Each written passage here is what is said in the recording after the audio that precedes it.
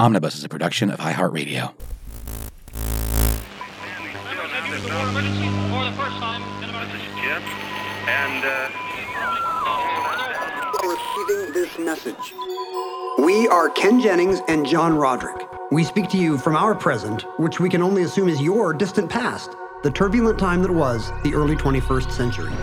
Fearing the great cataclysm that will surely befall our civilization, we began this monumental reference of strange and obscure human knowledge. These recordings represent our attempt to compile and preserve wonders and esoterica that would otherwise be lost. So whether you're listening from an advanced civilization or have just reinvented the technology to decrypt our transmissions, this is our legacy to you. This is our time capsule. This is the Omnibus.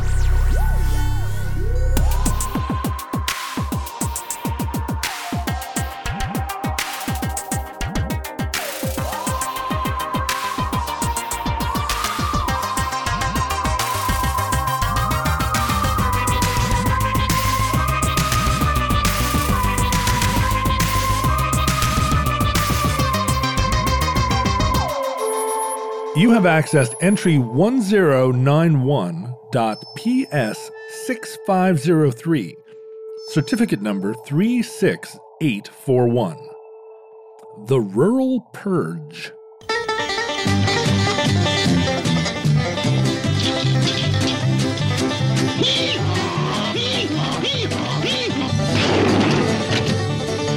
Welcome to Hee Haw, starring Buck Owens and Roy Clark. Do you have a TV network, an American television network that's like kind of deep in your childhood blood, the primordial soup of John Roderick? Like what is the American TV channel to you? Interesting. I always felt like an NBC guy, but in the 70s, I was a CBS guy. I don't think I ever was an ABC person. I was wondering if you would be, there was a brief window when, thanks to Happy Days, Laverne and Shirley, and Happy Days, Laverne and Shirley. Oh, Three's Company. Three's Company, Mork like, and Mindy. ABC had this big sitcom block, right. And they were, in the late 70s, they were suddenly the dominant network in America. And I was wondering because I'm an NBC kid, I came up on the Huxtable era of Brandon Tartikoff family sitcoms. I absolutely watched all those sitcoms, and that was our block, but like... I wonder if NBC just having the peacock and the bung, bung, bung, if kids tend to remember. Well, ABC employed the theme song, the jingle for ABC in the mid-70s was Still the One, which was song by the band Orleans. We're still the one. It's that we're still having fun and we're still having fun. And it was such a catchy tune, and ABC played it all the time. It was like, I felt like maybe for just that summer, but it connected with me in that way that only great pop music can do when it's excerpted into a 30-second promo jingle. And I think, at least at that point in that part of my life, I wouldn't have even been able to tell you a different television station than ABC, because I so fixated on that tune. But then the NBC Peacock, I mean, they all were pretty good at getting kids to try and identify with it. Right, because Saturday mornings, that's when you see all the promos if you're a kid. A catchy jingle goes a long way, like the that Motown song, "Get Ready, 'Cause Here I Come." Yeah. Now. I only associate with that as a kid and hearing the new lyrics, "Get ready for Como Kids Fair," which was some kind of summer kids event run by the local ABC affiliate here. So this must have been, You're the One, that We're Still Having Fun and We're Still the One must have been that brief era when ABC was the number one. Yeah, mid-70s, right? 77 or something like that. Yeah, late 70s, I think. And we would have watched all the programs that you describe. And then it started to transition into more mature fare, of course, like The Love Boat and Fantasy Island, where that was all ABC stuff too, right? Yeah, it was implied that people were having sex. No one in the Happy Days Laverne and Shirley universe. I guess Fonzie, it was suggested that Fonzie had some sex with people, but no one else did. With leather Tuscadero? Yeah. But on The Love Boat, Jamie Farr would slink back to his cabin with who? It was the Not Stephanie Powers. She's out of his league. Who's some? who would Jamie Farr? Maybe Cindy Sherman. There we go. This is not a thing that exists anymore. Of people identifying with a network, isn't that funny? I mean, I guess in the 90s it would have. In the 80s it was NBC, and then, when the media landscape started to fragment, I guess you were more of a, you're an ESPN guy in college. No, you remember or when Fox first showed up on the scene. Right. Okay. So yeah, there is a Fox type because they were the edgy programming, and all the college kids were watching Simpsons and X-Files. And Married with Children. Exactly. Yeah. This kind of stuff you wouldn't see on the three old traditional networks. But they really did, like so many things, like Ford and Chevy, or like various record labels, RSO versus Universal or something. A big part of the scarcity of media at the time was associating it like with a football team, sort of part of the way they sold their content, I guess, which we did. It's not what we would have said then. We said programming. We didn't know yet that we had invented content. That was true, I guess, with the radio stations in my town. You would describe yourself as someone who either listened to 102.5 or listened to 107.7. And the marketing angle is the same. Don't touch that dial, right? This is where you leave it in your car, and when you're at home, you come home from work, and you just leave it on where, NBC or ABC or wherever your feel-good sitcoms are going to be. Because they don't want you switching around and being like, well, I switch over to Dallas, but then I come back to NBC for Carson. Like, they really want you to stick it out. When I was a drinking man, there was the bar that I drank at. The bar at which you drank. The bar at drank which when I was a preposition ending a sentence with, man. They had a happy hour that was from, I think, 8 to 10 or something like that. And a new bar opened down the block. Linda's was the new bar. The Comet is where I drank. Linda's opened and put their happy hour 1 hour. I thought you were going to say 1 minute. No, their happy hour started 1 hour later, I think. So maybe the Comet was 7 to 9, and Linda's was 8 to 10. So you'd start at the Comet, but then you'd go to Linda's for that extra hour of happy hour. But of course, that's where you'd stay the rest of the night. It's smart. I was thinking you'd put it 10 minutes earlier, but really later is what keeps people there. And I think she may have tried it the other way and then realized, everybody leaves here to go to the Comet. So she flipped it around. Savvy. Of course, once the media landscape fragmented, there were more options. And, it really could reflect your personality more. Because honestly, the programming on NBC and ABC and CBS were not that different. What were the sitcoms that went up against Happy Days and Laverne and Shirley? Well, in the late 70s, NBC was just unwatched. NBC was a disaster. Right, I remember that. It was before the Cosby Show kind of remodeled its as sitcom brand. And so what did they have on? But CBS had kind of the classier, socially relevant stuff. That's where you would watch MASH or Archie Bunker. Okay. The Jeffersons. And I think that's why I associated myself as a CBS kid because of MASH. It's classy. Yeah. It's kind of forgotten now that we think of, if we remember these three networks as monoliths at all, we kind of think of them as kind of interchangeable, three cars constantly jockeying for the lead.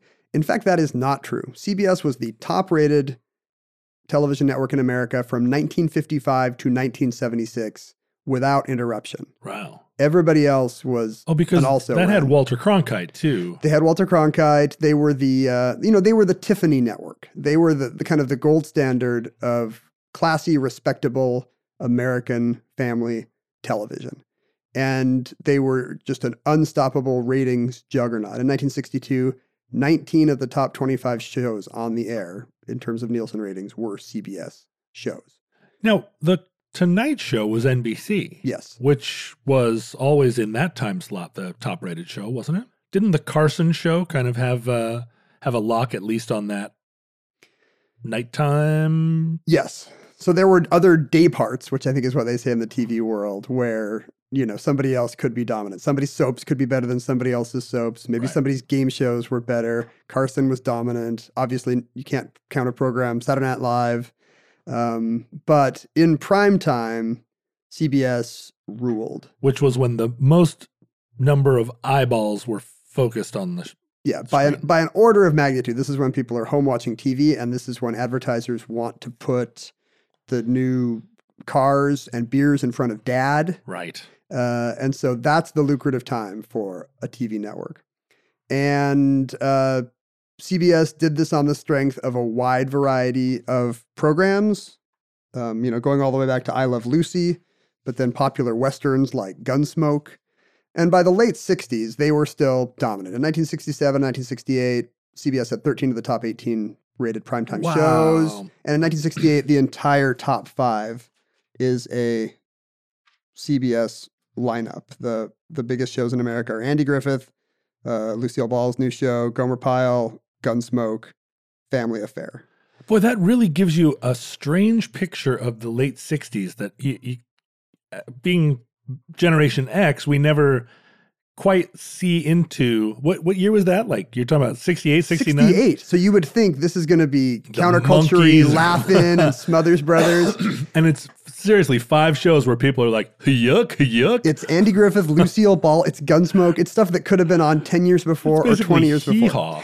And it is Hee Haw. Hee Haw was a CBS show. And CBS started to get this reputation for having these weirdly kind of backwoods shows led by Andy Griffith and Jim Nabors. Right. And they were disparagingly called the country broadcasting system. Wow. And this is not something that, the funny thing is, this is just not a continuation of rural American culture. This had to be created. In 1957, there were a lot of Westerns on TV, right, which you could say is kind of a rural frontier. My dad loved watching Westerns. My mom would say, Dad would come home and, before I was born, turn on the TV and watch Gunsmoke or whatever Western was on. Loved them. In old movies, they always watch Westerns because you can immediately tell, you'll just hear bang, bang, bang, bang, an Indian war whoop. Yeah. Wah, wah, wah, wah, and, the subtext is clear. We don't have to license any dialogue, but this guy's watching primetime TV, right, which is probably a Western. But the dawn of rural TV actually started in 1957 on ABC.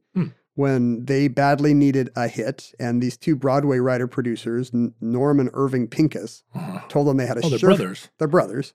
Had a surefire success. The Pincus brothers said, we got this idea, Walter Brennan, in a show called The Real McCoys, about kind of a West Virginia hillbilly family that comes west to California. They inherit a ranch in San Fernando Valley, and they move out to the valley and make pornography. Did Up From the Ground? No, they don't do that. Did Up From the Ground come bubbling crude? I mean, this is before the Beverly Hillbillies by 5 years, and so the Beverly Hillbillies are kind of ripping off. They're this rip concept? off of the Real McCoys. Oh, yeah. So for 6 years on on ABC, the Real McCoys were a huge hit, and it's the same Beverly Hillbillies kind of fish out of water thing. You got Grandpappy Amos, played by Walter Brennan, the cowboy sidekick from the 40s. Has like 3 Best Supporting Actor Oscars, I think. Very good opposite Humphrey Bogart in To Have and Have Not. But he's kind of this grandpappy who's out of step in the modern world. But typically his conservative worldview is proved to be correct. Of course. Even in the San Fernando Valley of 1959. And, there's a little bit of minstrelsy to it. I mean, this was not for rural people to finally see themselves. This was really for everybody in America to kind of laugh at these bumpkins. Right. The bumpkins that have a heart of gold. And that's true for most of this stuff, right? I thought you were going to say it was true for most bumpkins. Most bumpkins have a heart of gold. But no, Gomer Pyle is never wrong, right? By the end of the episode, his simplicity turns out to be the only thing that we can count on. The trappings are funny. Having a granny in a rocking chair on the back of a truck is funny. Right. And it's funny that they don't know how to use a telephone or whatever. But no, obviously their homespun ideals always went out in the end against the crooked developer or the snooty PTA lady or the contemptibly articulate man with a pencil mustache. Right. Yeah. There's an anti-bigotry episode of The Real McCoys, but it's bigotry against hillbillies. The local kids are calling the hillbilly kids slurs. So the other networks take notes of this huge hit. And in 1960, CBS rolls out its kind of appeal to that audience, The Andy Griffith Show. Mm-hmm. Andy Griffith plays kind of a widowed sheriff in a impossibly bucolic small American town of Mayberry. Andy Griffith, though, is smart. Like, he's not portrayed as a dumb hillbilly. He's like he's folksy. Folksy, right. And I guess Barney Fife, Don Knotts is dumb. The town town has some clowns. Yeah. But yes, in general, he's another kind of simple but wise, salt of the earth type. And that's not a fish out of water show. Mayberry is all about building the world of this, the kind of lost nostalgic America. But don't they have like city folks that come through and blow a tire? Or, I mean, I think folks come into Mayberry that don't belong there. I think so. And as you said, some of the later shows have the fish out of water conceit very prominently. Beverly Hillbillies, and then of course Green Acres, which has kind of a rich Park Avenue guy feeling the lure of the soil and moving his spoiled socialite wife to Hooterville. But here's my question. This is like 1960. America's changing. This is no longer the State Eisenhower era. This is young, vibrant Jack Kennedy's America. This is the new frontier. What, in your opinion, is the appeal of these throwback hayseed shows? Well, isn't it always that we pine for the simpler times of 20 years ago when we didn't have all these darned cell phones and whatnot? I mean, it seems like an eternal. If you read back like the Diaries of Samuel Pepys. Is he like the 1530s were the best? He's always talking about, how relaxed it was before the court got all up in its bunches. I think there's something to that, because the early 60s would have been kind of the dawn of the man in the gray flannel suit, where America, the average American man is now kind of a stressed, harried office type, right? Well, and who misses a simpler time. When it comes to meat, quality makes a huge difference in texture and taste. And even though it might be better for you and the environment, a lot of the higher quality meat you find at the grocery store is just too expensive for most people's budget. Thankfully, there's ButcherBox. ButcherBox believes everyone deserves access to high-quality, humanely sourced meat at an affordable price. That's why each month, ButcherBox ships a curated selection of the finest cuts right to your home. Choose from 100% grass-fed and finished beef, free-range organic chicken, heritage pork, wild-caught Alaskan salmon, and sugar and nitrate-free bacon. No antibiotics, no added hormones, just meat the way meat should be. And right now, you can get 2 pounds of ground beef and 2 packs of bacon absolutely free, plus $20 off your first box when you visit butcherbox.com/iHeart or use the promo code iHeart at checkout. That's butcherbox.com/iHeart or use the promo code iHeart at checkout. After World War II, there was such a transformation of rural America. This was when all of a sudden you had electricity and telephones and sewers going into all these places that up until throughout the war, I guess, people in a lot of rural communities were still they weren't on a grid of any kind. So that electrification, the suburbanization, the urbanization, it all was happening in this 10-year period. And it must have been incredibly destabilizing for people who weren't already living on Madison Avenue. It's tempting to think this is the time period when Americans moved to the cities. And of course, that's not true. America, when America was founded, 5% of the country was city dwellers. And today it's over 80%. But that inflection point where it passed 50% was around World War I. Oh, interesting. Before 1920, half of all Americans were living in a city. And, if you look at early TV, it is kind of a sparkling, urbane atmosphere. It's erudite panel shows.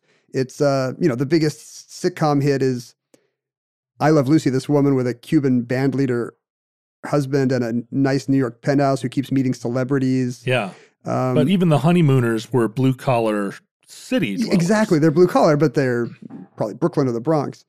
And all the romantic comedies of that era too. They're all in penthouse apartments, right? They all right. These beautiful Art Deco apartments. Yeah. If you ever see someone out in a field, it's just that their car broke down. So the subtext of TV really is these are educated people. These are urbanites, and the '60s boom in Petticoat Junction type shows. I don't know if it's something in the zeitgeist or if it's just, chasing one hit. The Real McCoys was a hit, so let's do six 6 ripoffs. Well, but think about Gilligan's Island. Which, I would prefer not to. No, I want you to. I want you to think about it. I want you to start with me at the very beginning. Now I can't. A 3-hour tour. Yes, that's right. Why do they have all those changes of clothes The then? Skipper and Marianne, the millionaire and the professor. You've never actually heard this song.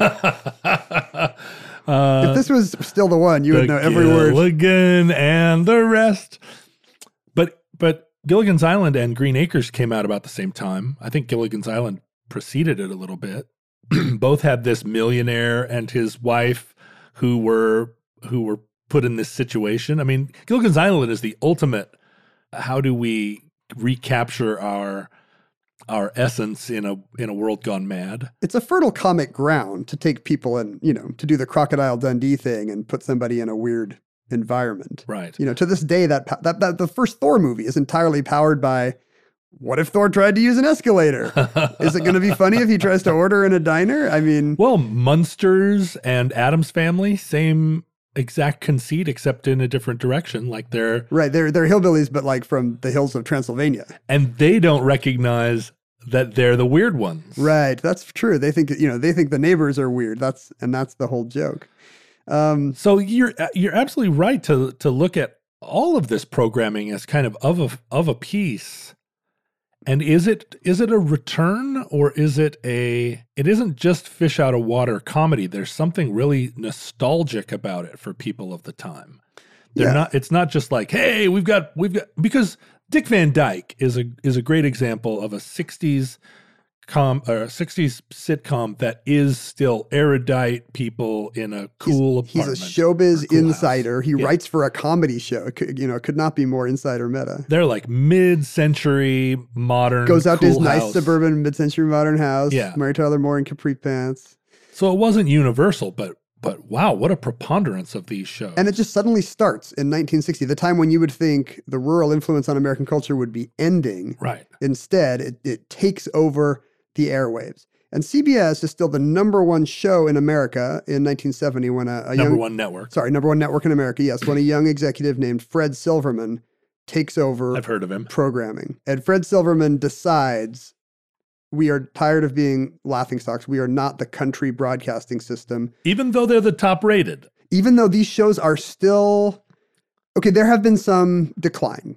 Green Acres ratings are down. Beverly Hillbillies ratings are down. These shows are past their prime. Jim Nabors wants to leave Gomer Pyle to do the singing or whatever else he does. B. Benaderet wants to leave Petticoat Junction. You may remember her as the voice of Granny in Looney Tunes cartoons. Yeah. She was also the lead on Green Acres. So some of the shows are kind of winding down. But Fred Silverman, in the space of 1 or 2 years, institutes what's called the Rural Purge. It's not called that at the time. Right. But in hindsight, when we can see the network reshaping itself, you can see that he cancels anything old-timey on the network in the space of 2 seasons. So we think of Fred Silverman, at least I do, as somebody from the 80s. Right. Is he the ABC guy? Yeah, who's like an older dude by then. But in 1960 or 1970, he's like... Young Turk, He's like 30, right? Yeah. And so the old-timey shows go away. It's all these kind of hayseedy country shows, but it's also, kind of stale-seeming variety shows, Red Skelton Hour and other vaudevillian shows. The Westerns, that was the action paradigm for a generation of kids, was cowboys and Indians. But, the Westerns go away as well. And some of these were still successful shows. CBS is still the number one show. Mayberry RFD, the kind of the successor to... The Andy Griffith-less successor to the Andy Griffith Show, is a top 20 show. Hee Haw, a new Nashville Grand Ole Opry comedy show, is in the top 20. Fred doesn't care. It's all got to go, and he cleans house. Well, so now he eliminated Hee Haw, but Hee Haw continued as a viable syndicated show for 2 decades. Well, these properties were still popular. So for the first time you had, extremely popular shows that were homeless, first-run syndication was kind of invented here. I mean, there had been kind of oddball hits in first-run syndication, game shows and the like. But this was the first time that shows that had big primetime audience could say, could approach local affiliates directly and say, hey, if we can get 100 of you to buy our show, we can stay a going concern. So Lassie is canceled, but Lassie goes into syndication for a couple of years. Lawrence Welk is canceled because what could be older than a a German guy from the Midwest conducting polkas? But he continued until 2016. Yeah, he's still alive. No, Lawrence Welk goes on for 11 seasons. I used to love Lawrence Welk as a kid when I was 3 or 4 years old. Not a surprise as much as you might think. Can you see that a little bit? A little bit. And a one, and a two. Hee Haw is the big success story. After it's canceled after a mere couple seasons on CBS, it runs for 20 years in syndication, does not go off the air till 1992. Wow. Like Bill Clinton is running for president when Hee Haw is canceled. And I guess they were like, we did it. I watched Hee Haw, and I don't know how. I'm not exactly sure what don't know universe. how? Well, no, because my mom is from Northern Ohio, and there I don't think is any worse prejudice in America than what the people of Northern Ohio feel for the people of Southern Ohio. She needs to watch that anti-bigotry episode of The Real McCoys. She does. To stop using offensive words like yokel. She does. She feels like the West Virginia and Kentucky are some kind of like foreign land, and so she was really against like the music of John Denver, for instance, like any kind of American fetishization. How would you say it? Fetishization? Making it fetid? Fetishization. Fetishization. Right? Like creating a fetish out of right. country. Any kind of American fetishization of rural country people. Yeah. My mom was like, drew a hard line against it in our house. Because in her eyes, they are trash and should not be She romanticized? She wouldn't use the word trash, but she feels like as a northerner, she felt like culture was something that the Dick Van Dyke Show was the world she aspired to and was the world that she thought was sort of morally superior. She doesn't think John Denver has an ottoman? She does not think that country roads are anything to celebrate. She thinks that city streets are better than country roads. She was extremely suspicious of that world because I think growing up in a post-Civil War Ohio, like her grandfather fought in the Civil War for the Union. So they were still pretty stark dividing lines. Stark dividing line, because Ohio was the one place in the country where it was the Union was only one state deep, really. Mm-hmm. You know, that was the choke point.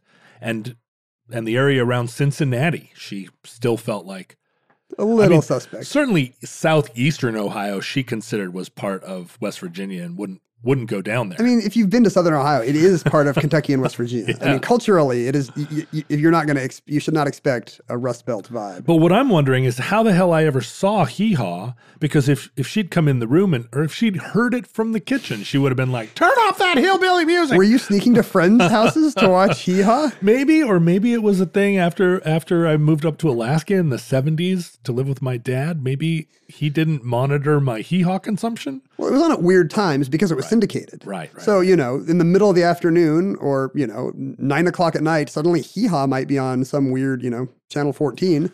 And I watched a ton of Hee Haw because it plays really well with young boys. There's all these like corny comedy eggs, like literally corny, in a cornfield. Yeah, right. And there's also all these kind of winsome Southern beauties with their shirts tied under their chests and, skimpy overalls. There's a lot of people slipping on banana peels. I mean, it's very broad. When I played the Grand Ole Opry, which whoa, the Long Winters. Oh, I'm sorry, not Grand Ole Opry. Did I drop this? when the Long Winters played the Ryman Auditorium in Nashville, there's a bronze statue of Minnie Pearl in the lobby of the Ryman. And we walked in, and I stopped with her and like, howdy. I said, "Why, Minnie Pearl?" That was a lot of the appeal of Hee Haw to me. Is it opened up this whole other world that had its own set of celebrities? Yeah, like Minnie Pearl apparently is some kind of country singer, but Roy Clark, Buck Owens. I mean, Buck Owens, a genuine talent of Bakersfield country, changed the face of music. But I didn't know that at the time. I just thought of them as kind of vaudevillians. But all these kind of odd celebrities, like Minnie Pearl just has price tags on her hat. Yeah. And she and Grandpa Jones are going to bicker about that. And there's one guy that maybe he's a country singer, but mostly they're making fat jokes about him. Yeah. And this lady must be a country singer, but her teeth are blacked out. It was the same reason why I got into wrestling. Like there's all these, you got to figure out all these relationships. And this guy used to be a bad guy, but now he's not. Or this guy used to have a jail gimmick, but now he's now he's born again, or what's going on here? This exact same experience with that show. I remember trying to decode it and being fascinated by it, but it was, at least when we were consuming it, it was kind of hand in hand with that late 70s, early 80s rural revival that we've talked about before in trucker culture. Right. That was the Carter Smokey era. and the Bandit and Urban Cowboy. It's true. You can't keep it down. You can try to purge the rural. You can take the country you can take the boy out of the country, but you can't take the country out of the boy. Yeah, you can take the Hick shows off of CBS, but they're just going to migrate over to To NBC. Burt Reynolds movies. I guess you can take the country out of the country, but you can't take the country out of the country. Heard that. That's the way to say it. You just said it. There's also kind of a racial element here. I mean, if you think about it, the subtext of all television for the first 20 years of American TV is this is for middle-class white people. Right. Watch this. There are very few black people in any of these shows that you've mentioned. Right. No, there's hardly even Except Red Fox. There's barely there's barely immigrants or, Italian. It would be novel if there was an Italian character. Well, the Dean Martin show was playing over on late night TV somewhere. He's the safe edge he's the knife's edge of Italian immigration. But integration was happening on TV slowly and in fits and starts, right? Carson was really good about having everybody on his show. And you had Bill Cosby. But it was big news. Yeah, I mean, there were above the line names who could do it. But it was big news when Captain Kirk had a black lady answering his phone calls. Like, look how daring this is. We put an Asian and an African American lady. And a Scot. Like all three kinds of people that there are. And even that show had to have a good old Southern doctor. Oh, well, and you remember the groundbreaking kiss between Uhuru and Kirk. Right. Was I think the first interracial kiss on TV? I think it's often called that, yeah. And of course they've been mind controlled. They don't want to kiss. Right. So that's their cover. Oh, no. But when you think about it, this idea that this in the 60s as black consciousness and black power is on the rise, and civil rights era, all this stuff is on the rise. CBS is going back to these kind of lily white Appalachian towns. It's not a good look, right? And Fred Silverman is hip to this, right? And if he's got kind of a liberal sounding name. Guy might have been a freedom writer. A liberal sounding name. Does it begin with a chemical element? Oh, that's nice. And if you've listened to Gil Scott-Heron's kind of spoken word, "The Revolution Will Not Be Televised" piece, he actually name checks CBS rural TV twice as kind of something he sees as a problem. He says, Green Acres, the Beverly Hillbillies, and Hooterville Junction will no longer be so damned relevant because black people will be in the street looking for a brighter day. He says the theme song will not be written by Jimmy Webb or Francis Scott Key, nor sung by Glenn Campbell, Tom Jones, Johnny Cash.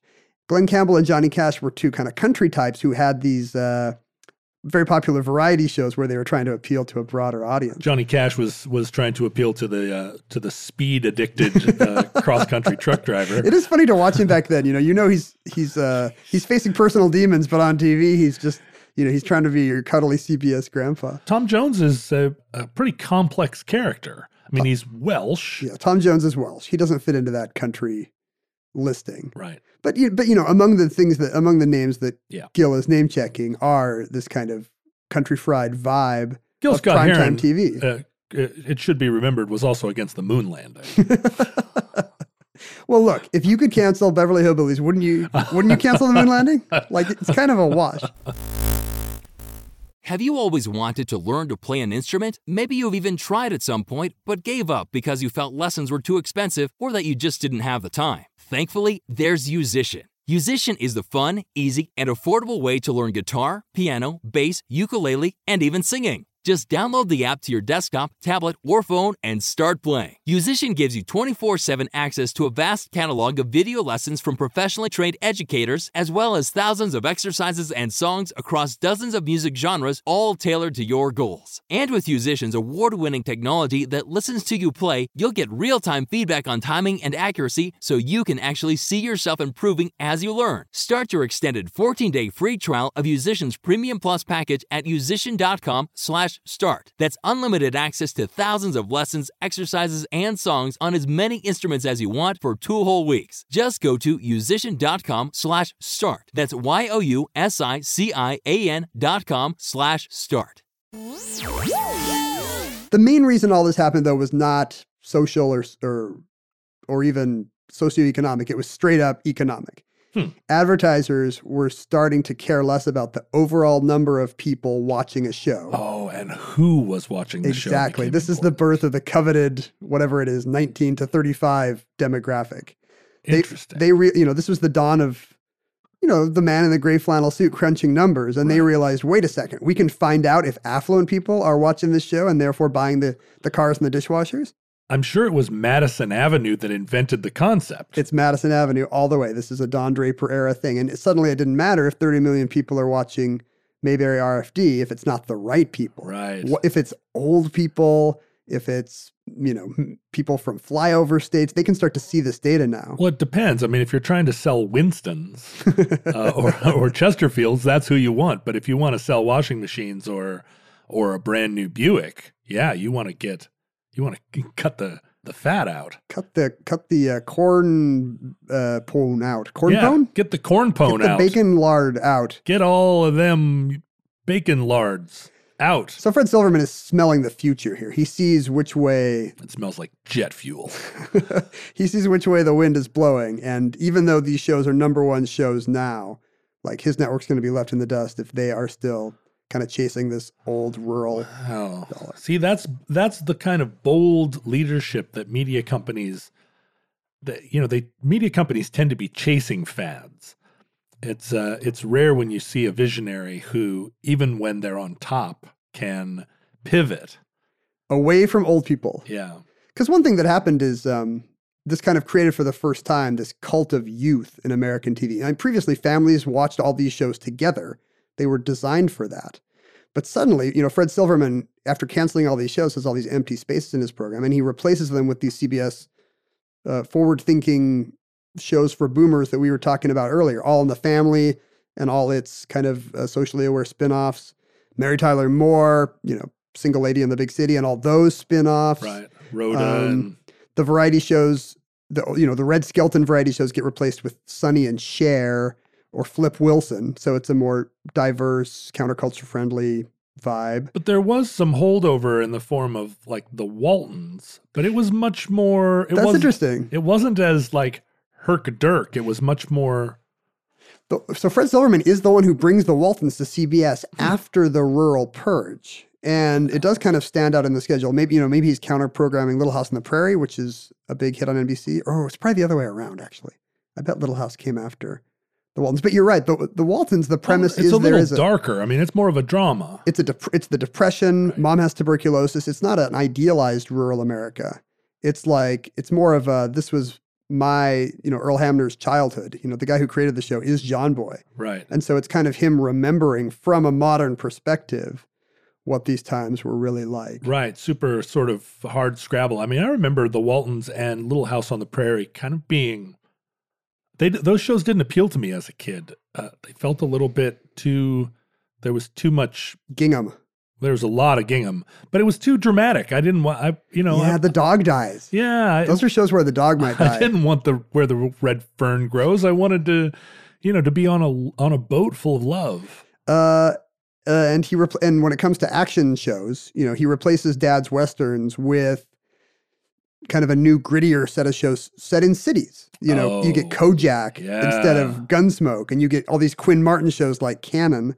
And honestly, it kind of leads to all our modern shows where there's a flawed, a Dr. House or whatever, kind of an eccentric in the middle of a procedural, solving tonight's crime or tragedy or whatever it is. And so that became a whole genre, the Starsky and Hutch, the Rockford Files. I mean, they were all... Hardly any police shows before this time, which is weird. Yeah, you had the police procedurals were much more like detectives. Yeah, it's Perry Mason. Yeah, but exactly. These are all like cool dudes in leather jackets who are doing undercover vice work. In not just a city, but not a nice part of the city. Right. It's very far from Dodge City. Although this would have been a time when American anxiety was focused on the unrest, the urban unrest that was also kind of a new phenomenon in this decade. Right.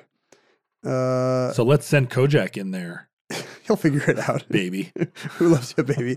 So you kind of create a separate track of media. The old people can still watch their Hee Haw and their Wild Kingdom on syndicated TV, but they've effectively been marginalized. This is the moment when American culture passes them by and says, flip through all 3 channels. None of this stuff is for you anymore. Look, there's like young people and black people. There's rock music.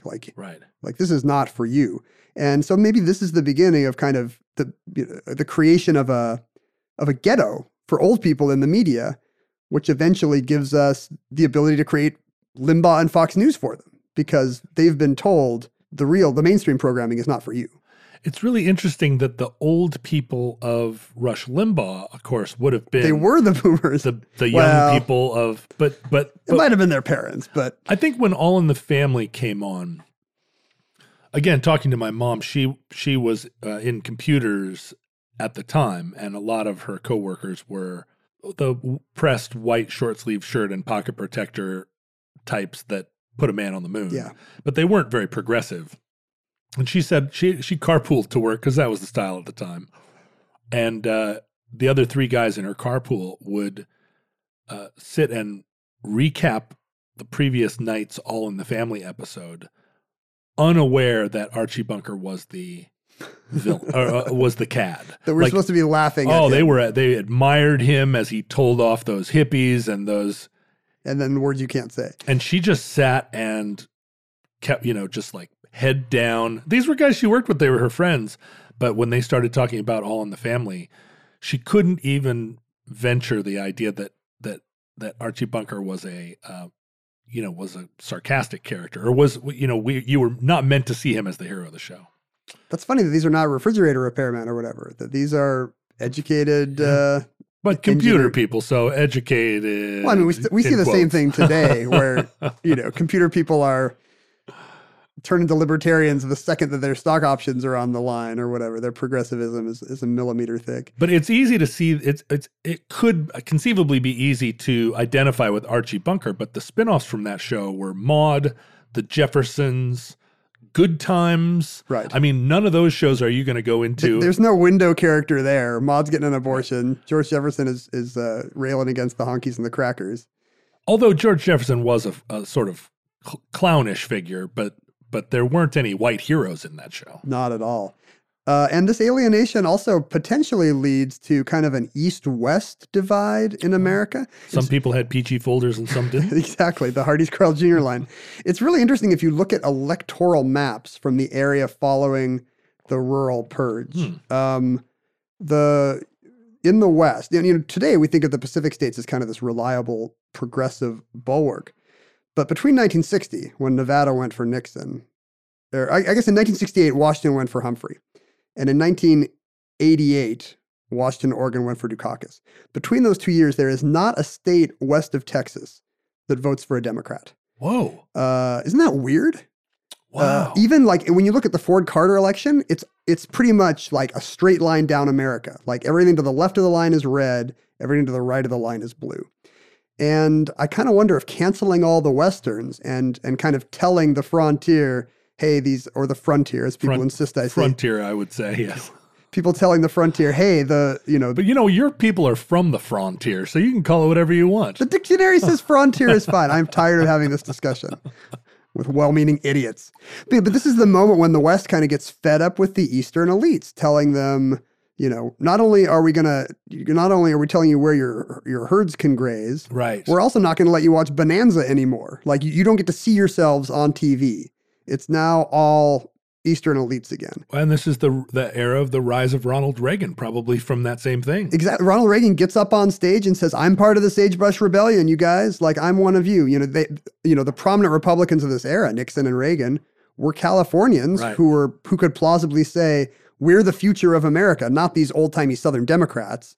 You know, Right. like look to the future with us, Richard Nixon and Ronald Reagan, the men of tomorrow. Because these were the beginnings of the water wars, the Bureau of Land Management. Right. I mean, most of it comes down to that stuff and not Gunsmoke getting canceled. it's weird that they would posit themselves as the modern, vital, and virile future, but also have that connected to this sort of Western cowboy revisionism. It's sleight of hand for sure. Like, they saw how Kennedy got elected and thought, well, we got to do that, even if it doesn't match the platform much. Yeah, sure. Because the Southern Democrats had really shown their hand throughout the 60s. Civil rights era. Yeah, they just they were hard to admire, and there wasn't yet that urban Democrat coalition.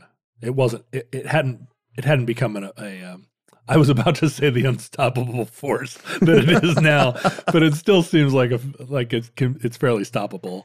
So I don't know. I can't really say that, Petticoat Junction getting canceled led to the Reagan Revolution and Fox News, the invention of the modern kind of ghettoized media blinders.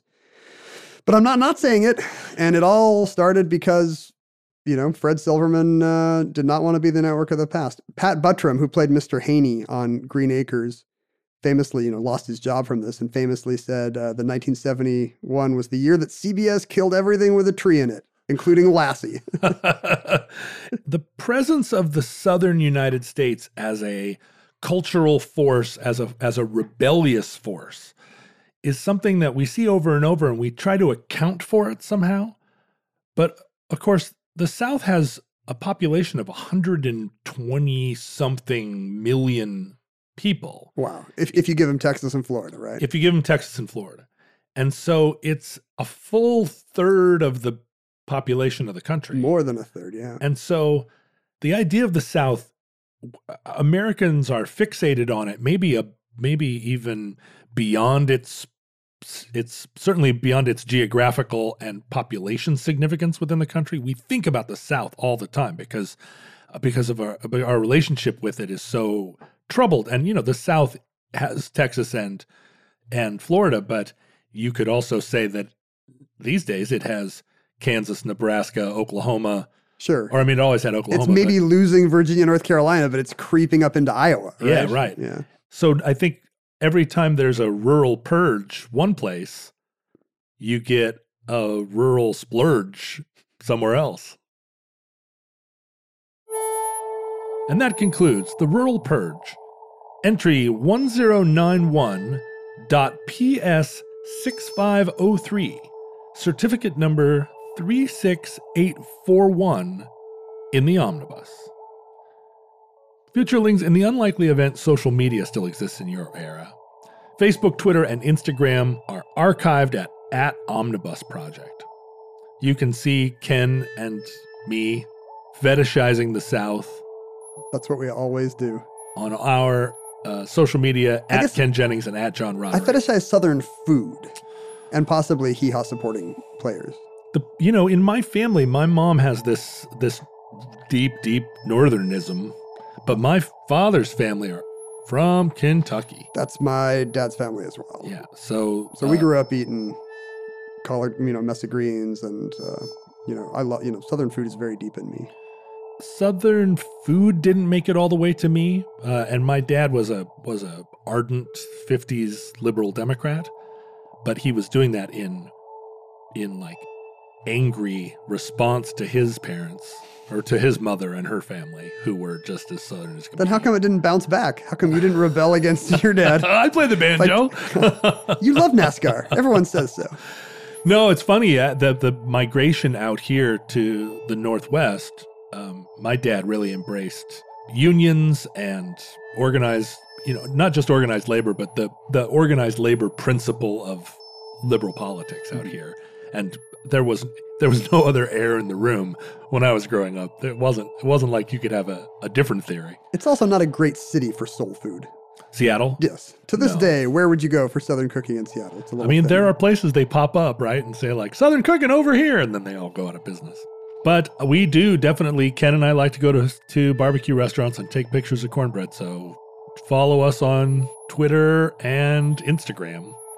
You can also go to our Facebook page, which is the Omnibus Futurelings. You can email us at theomnibusproject@gmail.com, and you can mail us all of your homespun recipes.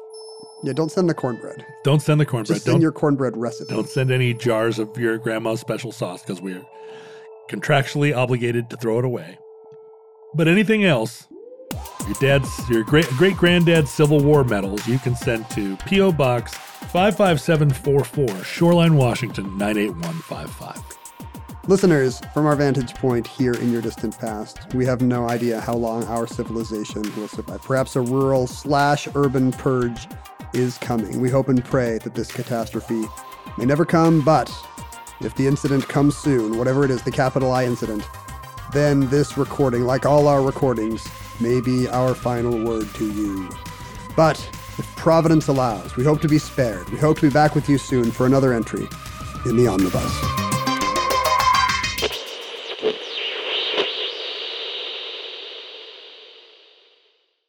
For more podcasts from iHeartRadio, visit the iHeartRadio app, Apple Podcasts, or wherever you listen to your favorite shows.